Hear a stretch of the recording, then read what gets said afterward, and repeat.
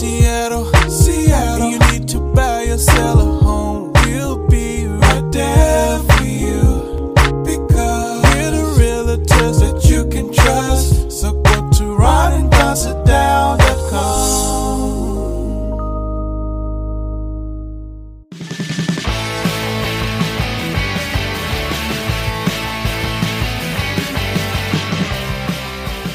Hey, it's G-Force O'Neill. Thanks for listening to my dad and his boyhood friend, Mr. Ron. Hey, you guys, what's going on? It's episode number 182 of The Ron and Don Show, and you heard right. He's Ron, I'm Don. That's why we call it The Ron and Don Show. Now, 26 years in, I think. How about that? Over 725,000 listens of this very podcast. And guys, we are so excited to be live from the Les Schwab Studios. In fact, coming up on the Ron and Don Show, Zillow and our friends at GeekWire and Redfin, they have a new story cooking today about how the real estate market is going to take off once again. Can you believe that? Hang on. Also, we want to talk about the fact that I think there's a lot of people heading into the holidays, and maybe you'll be doing some Zoom calls, because I think that's probably how we'll have Thanksgiving with my mom. But some of us, there's created such division in our families, the politics that we have embraced this year, that it's been very, very hard. So what are some of the things that we could do to extend a hand of friendship, not with just our neighbors, but also with family, friends, people that we work with? I wrote something that I don't want to share with you. Before we get to that, though, let's get to this. This is kind of interesting. I don't know if you know this or not, but Twitter has some rules. And the rules for Joe Biden, who's going to be our next president, basically Joe Biden can say what Joe Biden wants to say. But if Twitter feels like there's something on there that's not necessarily true, they're going to go ahead and flag it. But right now, Joe Biden is not an official in the United States government. And because of that, there are different rules for him than there are for President Trump. So this is what a lot of people are thinking right now. And again, I don't want to talk about a lot of politics here, but I do find this to be interesting. Did you know President Trump in 2024 has a 9% chance of being the candidate for the Republicans? What a lot of people are beginning to think is that in 2024 that he'll run again because he can. He will use the Twitterverse over the next 4 years to chip away at Democrats in this administration. And as a result of that, the 75 million people that follow him now, maybe 4 years from now, will have 125 million people. Who knows? This is pretty interesting because whether you like Donald Trump or not, he's done a pretty good job at using social media, but it looks like the handcuffs with companies like Twitter are going to go back on when he becomes a private citizen again. Because what they'll do now, they say, is they'll just take that content down if it's not true. He's no longer the president, and so therefore, he doesn't have the right to say the things on their platform that aren't true. So, well, I'm curious to hear what you think about this, because I've really evolved, almost done a 180 on this in my lifetime, and that is, who's the arbiter of truth with a capital T? And we've talked about this a lot leading up to the election and then in the post-election wake. And so Mark Zuckerberg has come out, and I think he started out very young. Of course, he did Facebook. It was the Facebook when he was still a college student. And he was pretty idealistic. And so I think he came at it from this sort of libertarian thing of like, it's not my job to say what's true and what's not true. I'm trying to build a product that's going to go worldwide. There's going to be a bunch of different viewpoints, bunch of different religions, bunch of different countries, bunch of different governments. I'm just a platform. I'm a platform in the same way that if Don and I made a truck and person A uses that truck for good and they're delivering medical supplies, and then person B uses the same exact model of truck and they pack a bomb on there and blow something up, it's not the truck's fault. The user is using a platform, and the user gets to do with that platform what they want. That was the initial theory behind Google and Facebook and Twitter and Instagram. All these platforms were like, we're just a platform. We're agnostic to what is said and done on the platform. Yeah. And this is where it started to bother me. A number of years ago, almost a decade ago, we had the Lakewood Four killed. As a result of that, those 4 police officers, there were pictures that ended up somehow online of those 4 particular police officers that died in the Forza coffee shop. Then somebody went out and they took those pictures And they made a Facebook page. And on all the Facebook pages, it was pictures of dead cops. And then there were guys that would come on and that they would celebrate the fact. And I did some research on who one of the guys was that was running one of these pages. And he was an ex-convict. And he had been in trouble with cops a lot. And as a result of that, when he got out, he started on Facebook, this particular channel. And guess what? Facebook would not take it down because of what you just said, Ron. They said, you know what? We may think the images are horrible and it's not a place that or a page that we would start. And at the same time, we're not here to decide what information people can share and what information they can't share. And so those pages stayed up. And I'm telling you, when you talk to the families of the Lakewood Four, it was so disturbing to them because there were 11 kids that were left behind. And the last thing they wanted to do is, number one, explain to your family member, to your child, that your daddy's no longer here. And number two, that there are now pictures of him up online, and a company like Facebook is not taking them down. So now I think that the platforms are in a tough spot because, again, if you think just with the United States, we have a cultural filter that is relatively easy to do an overlay. So like the president's tweets about voter fraud, Twitter is now a place to tag on them to go, this is not true.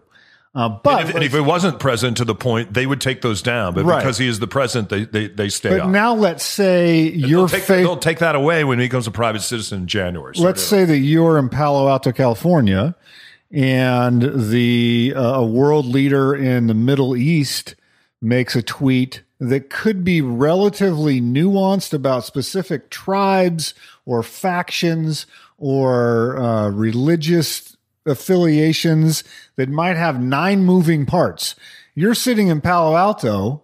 How are you an expert on all that? So you might go, this seems false, but it may be true. It could be maybe it's in a language you don't understand, but Facebook has been used in the myriad of ways. So here's my change, because I grew up with sort of this 1984 Big Brother thought crime thing that you can think whatever you want, but it doesn't become actionable until you do something. So, and part of me still believes this, as long as you're not publicizing it. So it's like if someone's walking around with fantasies about crime, and all they're doing is thinking about it.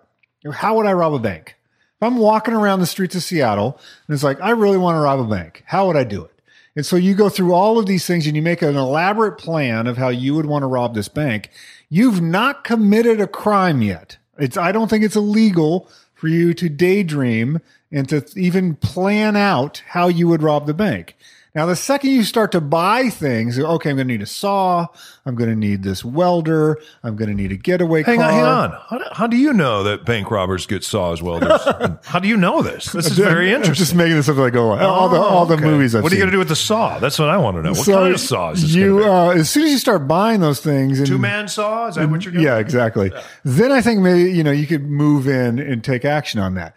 But now let's say you put this in a digital format that's shareable. And so I just got sent an article the other day about these election results that made these amazing allegations in there with no proof whatsoever. So now there's something that can cause damage. It's causing damage and has caused damage, and there's been multiple studies on this.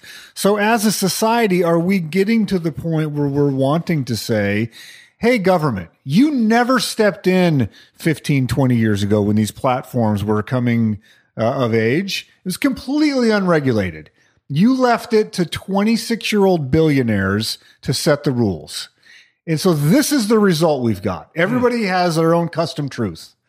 Everybody gets to invent their own echo chamber. Everybody gets to say, well, you think the world's around, but I believe the world is false. Agree to disagree. No, that's not how agree to disagree works. You don't get to agree to disagree on verifiable fact. Verifiable Then why truth. is the game called agree or disagree? We should probably rename the game. Well, it's not a game. Agree to disagree. You just called it a game, and you said we're going to play Right. the game, agree or disagree. It sounds like a crappy name for a game if you're not playing it that way. Agree to disagree. Do you agree or disagree? Is I love peanut butter and jelly, and you say, well, I like grilled cheese. Agree to disagree. That's a matter of taste. But we can't say what I just previously said. So I've really come around on this where I think now that we do need some sort of oversight. You do need some sort of arbiter of truth that does get to say, you can't come out and say, Hunter Biden did fill in the blank when you have no proof that he did that, where it's just a smear campaign. Many people have said that the earth is flat. It doesn't mean it's true. It doesn't mean you can just throw that out there and let it dissolve into whatever. The fact that we have an elected official for the first time in 2021 that believes in QAnon, got elected, and is going to be in the House of Representatives in Washington, D.C., that should send chills down the spines of everyone listening to that. That just happened. An avowed QAnon person got elected in the United States of America. That is an incredible thing. And so if we don't intervene in that, and we don't have it go even farther. So and I even think with world leaders, if world leaders are tweeting out things that are provably false, if Donald Trump or any world leader comes out and they say, we had 0 deaths from COVID today, when you can go to a hospital and say, this person died of COVID, here is the test, they should not be allowed to put that into the public domain, because people that are uneducated or are not paying attention read that, and what we've seen the result. They go, well, the president of the United States said it was 0. Yeah, and then I'm not going to believe science. And then we see where that goes, because then the president came out and talked about the fact at his rallies that we're turning the corner. It's like, no, you're not. And so those sort of things, I think we do need a throttle, because these services are free to, we think they're free to us. I think sometimes 60 to 70% of adults in the United States check Facebook every day. Yeah. And so you get into this echo chamber, and when stuff is provably false, it should be removed. Just removed. The fact that you can make a website and publish a story that says many people said fill in the blank, make up something that's false, I don't think we should just allow that. Yes, you're allowed to say that, but without the amplification of social media that stays on a blog that two people read. I'll give you an example of what you're talking about. A number of years ago, in the Obama administration, President Obama was the president at the time. I was down in New Orleans visiting some friends. My friend down there is a lawyer. His wife is a lawyer, U.S. attorney. There was also a principal there of a school in Pensacola, so school principal. And then his wife, who was a teacher there. So you have 4 people, 2 of them with law degrees, one of them with a master's degree, and the other at least with a teaching certificate and probably a bachelor's degree. We're sitting at the table and we're having a conversation, and someone at the table had shared with me a story about the Obamas, the Pledge of Allegiance, and little kids, and the fact that the Obama administration had come out and said that kids around the country, whether in their private or public school, are no longer allowed to say the Pledge of Allegiance. And there's a whole story that went along with that. Well, that story was not only a false story, but when you trace the story back, it looked like it came from something like ABC News, but it wasn't ABC News. It was a story that was created somewhere in the Ukraine, we believe. And people will download this particular story, and then it can start doing crazy stuff to your computer. So not only is the story false, but also all of a sudden you have this bot going in your computer that you just downloaded that you didn't know existed. And so as a result of that, though, we're sitting there and we're having a discussion, and all four of them believe that story. I had heard the story before working at a news talk station, and I began to share what that story really was and what it could do to your computer, and the reason why somebody might float that information out there. And I was an immediate libtard. They looked at me in the room and they called me a libtard. And maybe there had been some drinking going on, so maybe they called me some other things. And it was mostly in good fun, but at the same time, they believe that story because they saw it on ABC News, but it was an ABC News story that had been copied and placed over on Facebook, and I was able to show them that it wasn't from ABC News at all, that there's a lot of disinformation out there, and the people that are creating the disinformation, they're really, really good at it. Because when you can take a U.S. attorney, somebody else with a law degree, a principal, and a school teacher, and they all believe that story, that's a real issue and a real problem. Yeah, so it's going to be interesting to see what happens to the power of Donald Trump when that is taken away. And he's going to rail against it, but he's no longer going to have the bully pulpit or the Justice Department to back him up. Do you think he'll run in 2024? I think he'll continue to have rallies. He's having rallies right now, and he's no longer going to be the president. Well, he's trying to raise enough money to pay everything off. I think there's a good chance, and I'm not just saying this to be inflammatory. I think there's a good chance he could be bankrupt and or in jail in 4 years. And I'm not joking. Or dead. Or dead. Yeah. That's an interesting way to end that segment.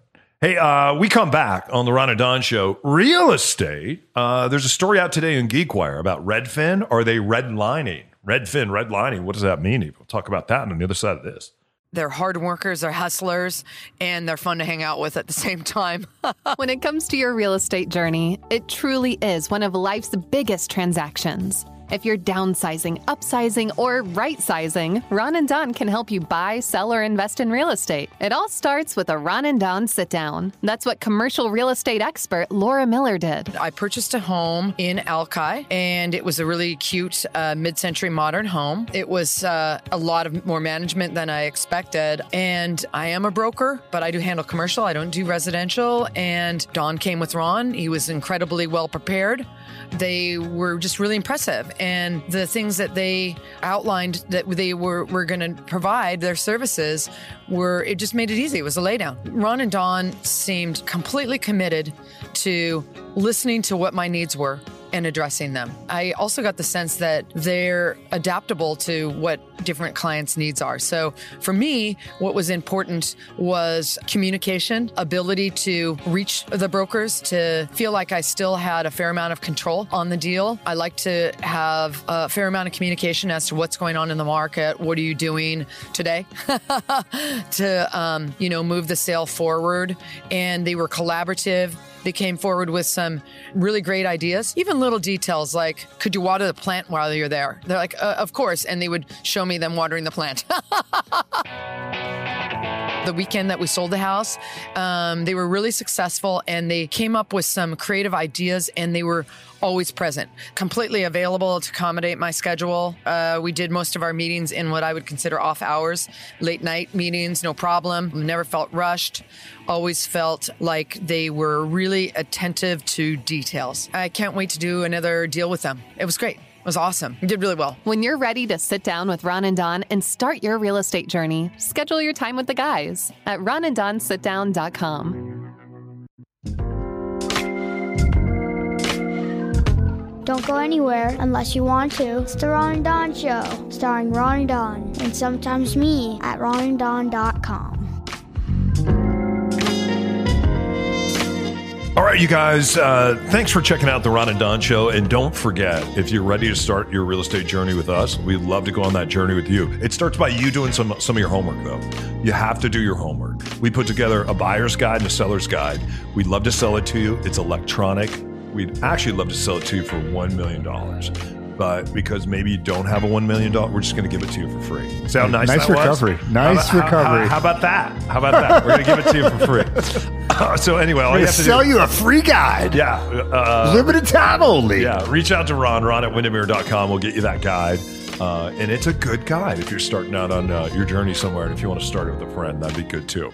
A story today from our friends over at GeekWire. Love the guys at GeekWire. What up, Todd? Yeah. What is redlining and what is Redfin being accused of doing when it comes to redlining? And also Zillow just had a third quarter that blew folks out of the water. And they say, hey, as we head into the new year, there might be another resurgence in an uptick in real estate. But we haven't really seen a downtick here except for really close micro markets in downtown Seattle. Other than that, it's been really healthy, right? There's two storylines here. One is the headline was people want to move. And especially if you're in a white collar job that can work from home, they're finding that many people are like, why am I living downtown? if I don't have to go back to work for another year. And so there's been this seismic shift. And I actually heard Seth Godin talk about this, the author the other day. He said Zoom is going to or its analogs are going to fundamentally change things here for a while, where we had this model that said you have to physically come to the building. And that's been going on for decades. And it didn't matter if you worked in tech. You still had to come to the building. And that's why, Amazon was just gobbling up all that square footage. You had to be in the building. Now that's shifted and businesses have learned, maybe not everyone needs to come to the building. That's a pretty good proposition if you're a big company. Wait a minute. So I was paying rent on 5 million square feet of office space, and now I can pay rent on 2 million square feet of office space. That's a pretty good deal. So, and if they're like, hey, we'll give some people a bump, maybe you can move from an expensive city to a cheaper city. That's a pretty good deal for the company if they don't have to come in. And once a quarter, we'll fly everybody in for a big event. After post-COVID, you're still saving money versus paying that rent. So people want to move. That's the main headline in Zillow, and they think the demand is going to continue in that. The subset story, which I found fascinating, because I was thinking about this from both sides, is there's a lawsuit pending right now with Redfin of redlining. And so what that means is it's an old real estate term where back in the day, in when there were Jim Crow laws and whatnot, mortgage lenders would literally draw a red line on a map around a neighborhood and say, we're not lending money on this neighborhood. And so it was basically where they would force, based on these covenants that we've talked about before on the show, of saying, for like the house we're standing in right now in 1940, if I was black or brown or Asian or probably even Jewish, I couldn't buy a house on this neighborhood. There was a covenant that said, you can't live here. And what that did is it would force these marginalized groups or minority groups to go into a specific neighborhood. And that was called redlining. We're going to draw a red line, and either for mortgage purposes or covenant purposes, we're going to force you to go into that spot. So now in the modern day, people are accusing Redfin of saying there's a threshold that you have to meet on the dollar side, asking price of your house, before Redfin will accept that listing. Because what they're doing is they're offering a discount on the listing fee, but it has to be a certain amount before they'll take it. So the lawsuit is saying by doing that, you are basically doing digital redlining. And so you're disproportionately affecting people of color whose houses aren't worth as much historically because of these historic trends than the whiter, more expensive suburban neighborhoods. And so they're trying to defend that. Now, if you look at that from a Redfin's perspective, setting a floor value makes sense. It's like, hey, here's what my operating costs are. We're running pretty thin margins. We have to sell a house for at least this much or we're losing money. So that's probably what they were thinking. But from a social standpoint, you're going, okay, well, where are all the lower price houses clustered? They're clustered predominantly in lower income neighborhoods. Who populates these lower income neighborhoods? Immigrants and people of color. It's a really interesting case. I'm interested to hear what you think about it. Well, I think it's unfortunate that Redfin is possibly doing some redlining, but what you have to look at a discount brokerage like that, for instance, they'll get some new agents that come out of real estate school and they're like, hey, you don't have to worry about any of the contract stuff. You're just going to go door to door and open doors for people. And then we'll have another group of people that will list the property, and we'll have another group of people that will help sell the property. We'll have another group of people that help stage the property. Well, they have so many different groups that are involved in selling your property. And then on top of that, they're selling at a discount. So of course they have to be at a specific threshold in order for it to make sense, dollars and cents for them. And so I think what Redfin is going to find out is it may have made sense doing it this way, but it does sound like they are redlining other folks online. It sounds exactly like what's happening. And it would be easy to prove because all you have to do is go into the database, look at all that. You could take a year, take 2020, look at all the houses that were sold, and then you just compare the values, compare who the owners are, because it's all public record. So you can just go in and see what it was. And so I think if you're the person on the side of this lawsuit, you should see that. And real estate industry is trying to grapple with this, because your average agent is not responsible for these behaviors of 40 or 50 years ago, but the results still ripple forward. And so, yeah, if you're working in this industry, you have incentive to buy or sell the most expensive properties that you can, because that's where you're going to make the most money. So every real estate company, every agent, like if everybody could sell $10 million houses, they would, because then you're going to make the most amount of money. The mortgage company makes the most money. The lenders make the most money. The agents make the most money. Everybody makes the most money.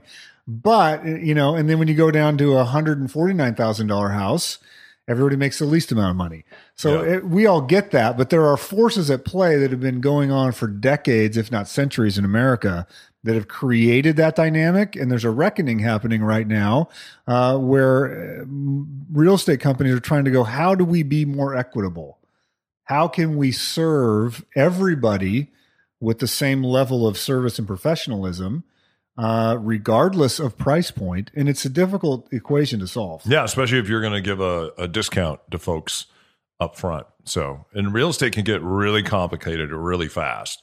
And that's why I think you always need that human element involved in any transaction, especially on the buyer side. So you don't spend too much. And on the seller side, to make sure that your home is frontline ready and you are ready to go and all buttoned up. So anyway, if you need our help, just reach out. Right, Ron at Windermere.com. We have that buyer's guide, that seller's guide that we'll send you. For $1 million.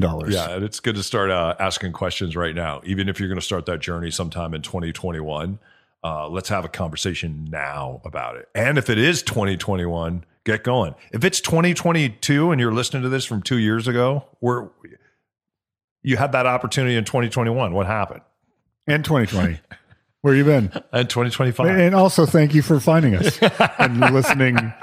Time traveler. We appreciate it. That's the thing about radio shows. You do one and they're done and no one ever listens to them again. But with podcasts, wow, it's incredible how people will sit down and binge listen, right?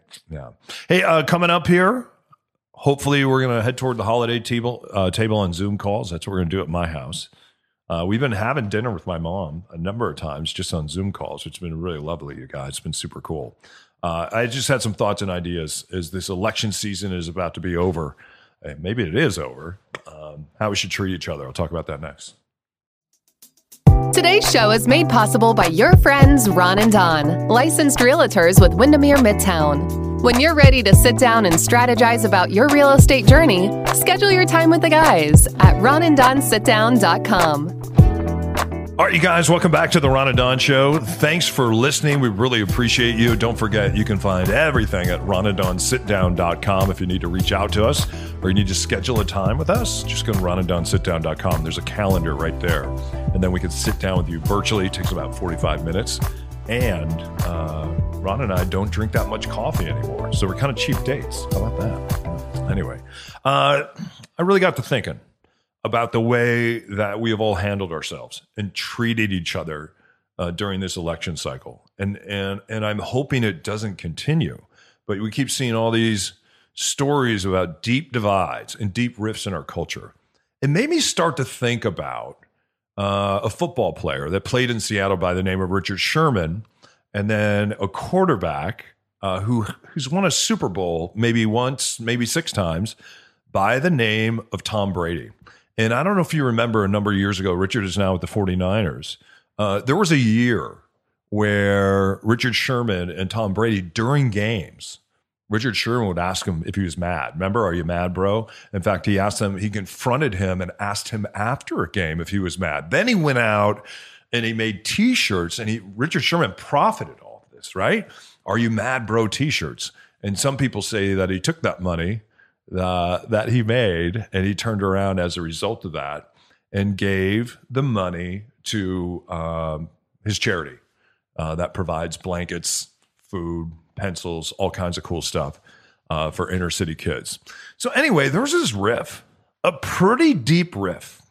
And I think we'll all remember 5 years ago, Ron and I were in Arizona for a Super Bowl with Tom Brady, Richard Sherman, and here we go. And these guys are going to see each other again. Think about the tension in that game between Richard Sherman and Tom Brady. Also think about the final play of that game where people felt like Russell Wilson should have handed the ball to Marshawn Lynch and he shouldn't have thrown that pick, that interception. And as a result of that, New England Patriots end up winning. Tom Brady, in a reflective moment, kneeling over on the field. And then some guy comes over who's been antagonizing him for years. And you know what he does? He doesn't ask him if he's mad, bro. He extends his hand to him and he congratulates him. And then in the next frame, you see Tom Brady and Richard Sherman embracing. So this is what I wrote. 5 years ago, we all watched in horror as the Seattle Seahawks lost to New England Patriots in the last seconds of the Super Bowl as Russ Wilson threw an interception instead of giving it to Beast Mode. As a fan, I did not like that. But you know what? As a fan, it took me a little while, but I finally accepted it. Have you accepted it yet? Yeah, of course.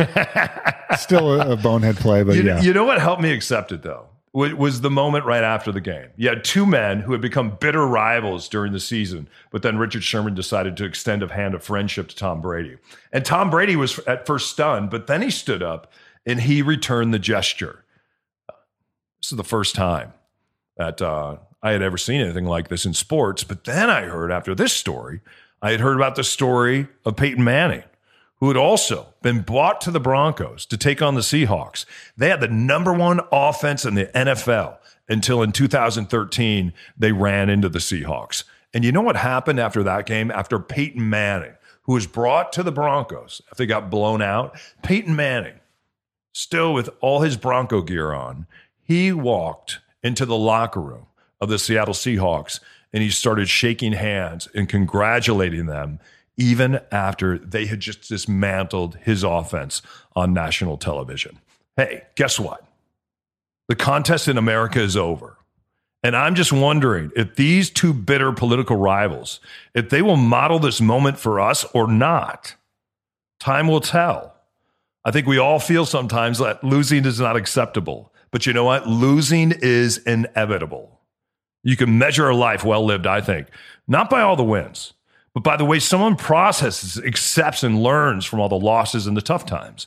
Wins never make you better. It's the losses, the firings, the hard times that give us all a chance to grow. These are the moments where we learn the most. These are the moments where we reach deep and we ask ourselves, what was my part in all this? Are you mad, bro? That was the question that Sherman asked Brady all year long. But right after a devastating loss, he found the character and the fortitude to extend his hand of friendship. I hear those two men are great athletes, great men, and great friends today. So, Mr. President and Mr. President-elect, it's time to model this for my little boy, for our nation, and for the rest of the world, because the world is watching. It was one hell of a fight, but the fight is over. Now leave it on the field. And then I sign love and respect to all my friends that voted for President Trump. I extend my hand of friendship to you. Hey, you guys, thanks for listening to the Ron and Don Show. It means everything to us. If you need us, just reach out, ronanddonsitdown.com, and we'll see you next time. It's the Ron and Don Show, only on the Ron and Don Radio Network. Hey, thanks for listening to the Ron and Don Show. Now keep your head up and your shoulders back and find some black belt courage. I'm not kidding.